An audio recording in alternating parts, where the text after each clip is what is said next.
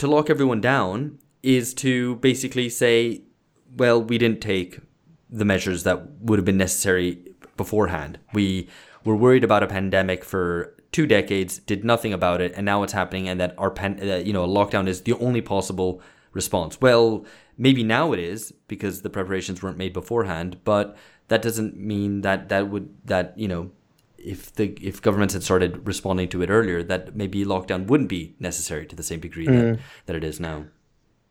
Yeah, I mean, it is quite striking how the only two options which have been rendered possible are either lockdown or herd immunity, both of which are not really collective.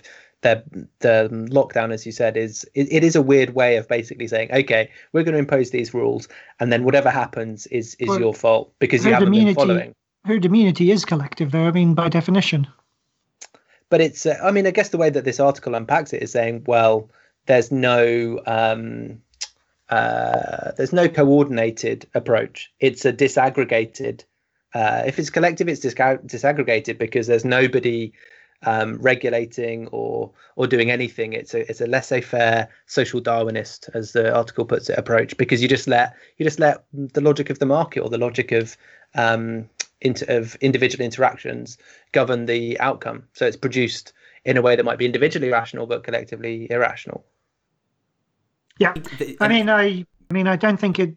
I mean, the reason. I mean, I agree with what you said, Alex.